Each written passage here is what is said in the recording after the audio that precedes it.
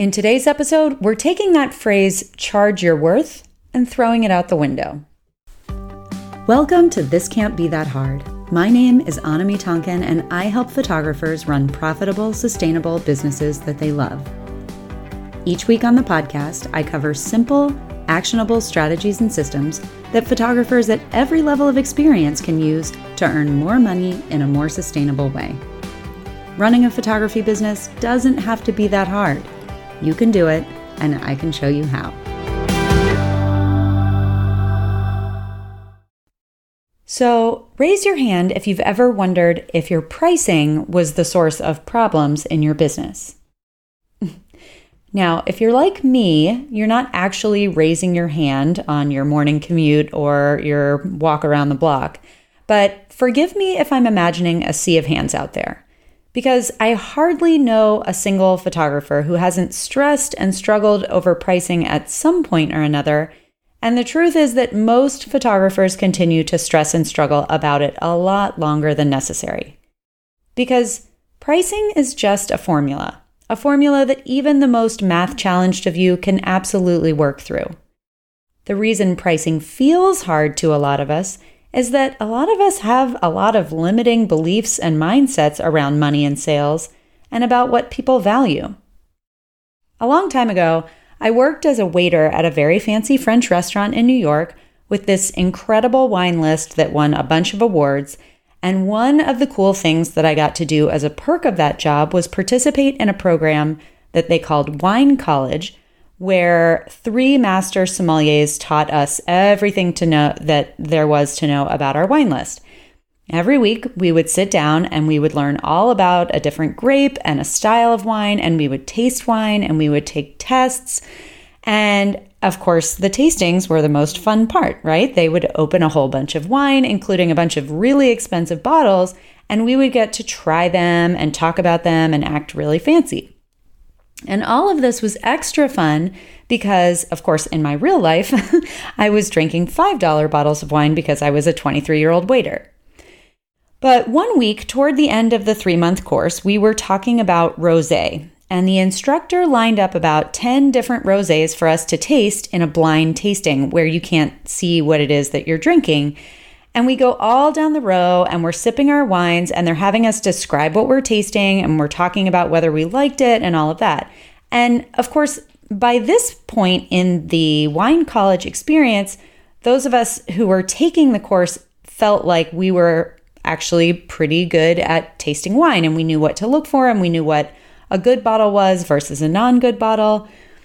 And so we're all trying this one bottle and we are talking about like the notes of strawberry and it's dry and it's, got a crisp finish and all this sort of easy drinking for the summer. We're describing it in the way that we would describe it to our customers at the restaurant. And the sommelier who was teaching interrupted us and said, okay, I would like to have you all guess what the price point on this bottle is. And this was a question that came up pretty frequently. And so we're all putting out there that, this is probably an $80 bottle. I think that was my guess specifically.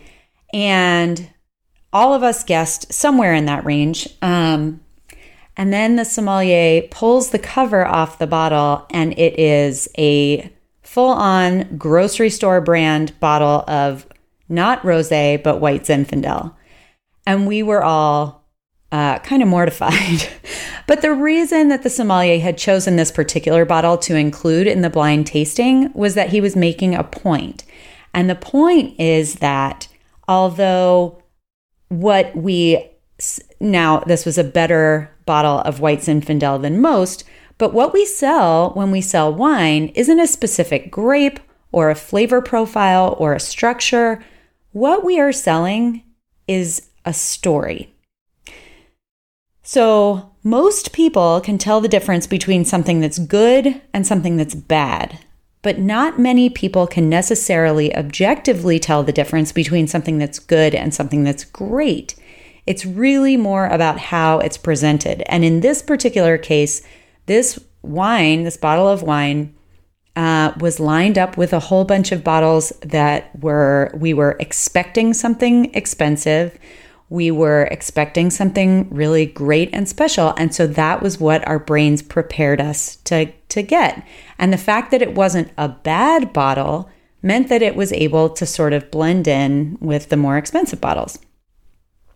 So in a different circumstance, if that same bottle of wine had been sort of like poured into a plastic cup at a party on the back patio, you wouldn't have the same experience of that bottle. You would just drink it, maybe as something to get a little buzz or something like that. But when it's lovingly opened and presented in beautiful stemware in a beautifully lit restaurant with amazing food, you're going to have an entirely different experience.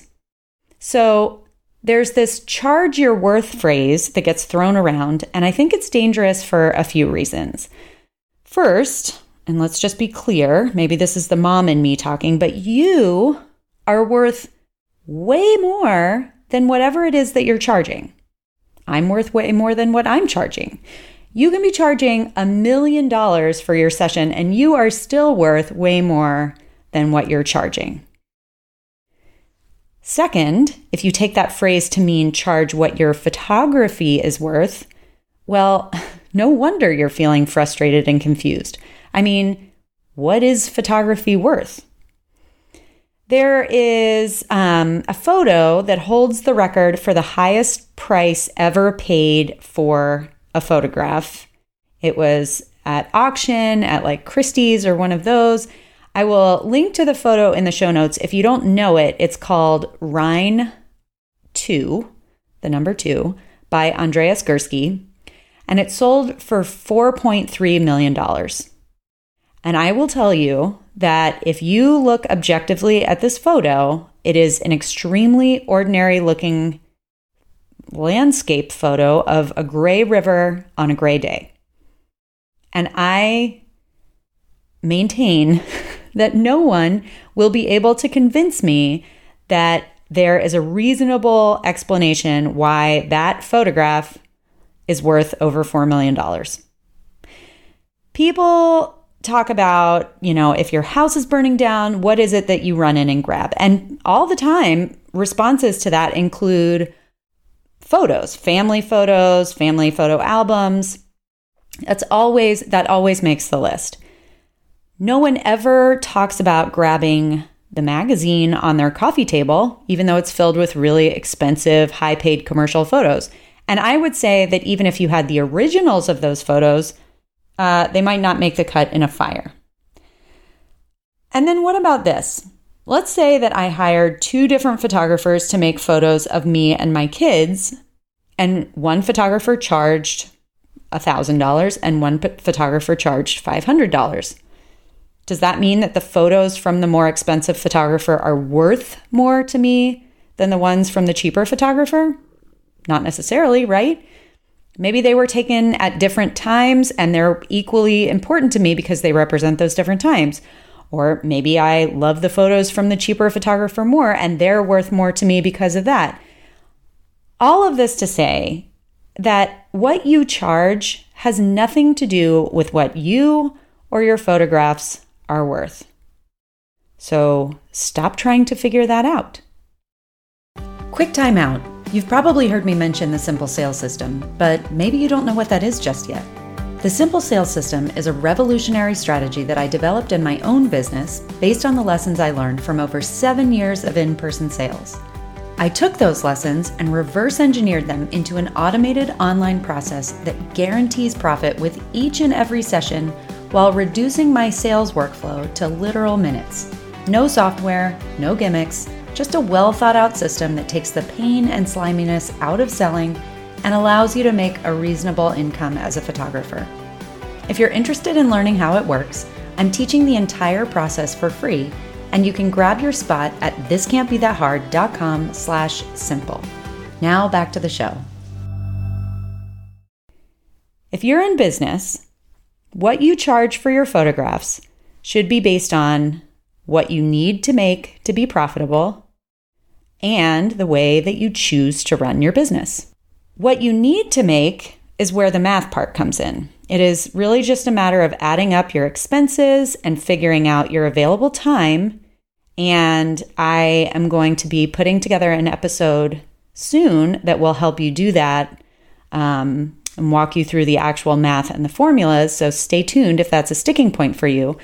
But that math, what it gets you to is a clear idea of what the minimum that you can charge is in order to be running a profitable business. So when you add up your expenses and you figure out what you need to be making, and you look at that and you divide it out by the number of sessions that you want to do, that's going to spit out a number, and that number is your minimum. And then a couple of things will come into play to determine what you can charge above the minimum. So, and that, kind of basically comes down to the principle of supply and demand. So if you're in an area where you're able to, or if you're really good at marketing, there are lots of factors that come into being able to charge more than the minimum. But the minimum is what you have to be able to charge in order to make doing this worthwhile. And then there's this sort of third piece that I was talking about how you choose to run your business. And let me explain that. That's going to affect your pricing. So when you run your numbers, you are going to come up with a total number that you need to earn over the course of a year. But how you achieve that number is open to some preference and interpretation and all that sort of thing. You can aim to shoot fewer sessions or weddings or whatever it is that you shoot if you set your per session or per wedding price point higher. Or you can fill up your calendar with a lot more sessions or weddings or whatever, and you can charge less per session. So it can be structured either way, and it's totally up to you. You need to evaluate what it is that you want based on your own personal preferences and also who your ideal clients are and the level of service and bells and whistles that you want to include or that your ideal clients are going to want and expect. What you can't do sustainably is charge a small amount of money and then do all of the hand-holding and include all the bells and whistles for that small amount of money, because you are going to eat up all of your time and you're going to prevent yourself from booking enough work to hit your total number that you need. And unfortunately, that's the mistake that I see a lot of photographers make. So to recap, pricing is a formula that has nothing to do with your worth or your photography's worth. Nothing at all. Successful pricing is based on your needs, your expenses, your business model, supply and demand, and what your market will bear. So today, I don't have a download or a cheat sheet for you, but I do have an assignment, and I want you to think through how your pricing fits into the bigger picture of your business and your market.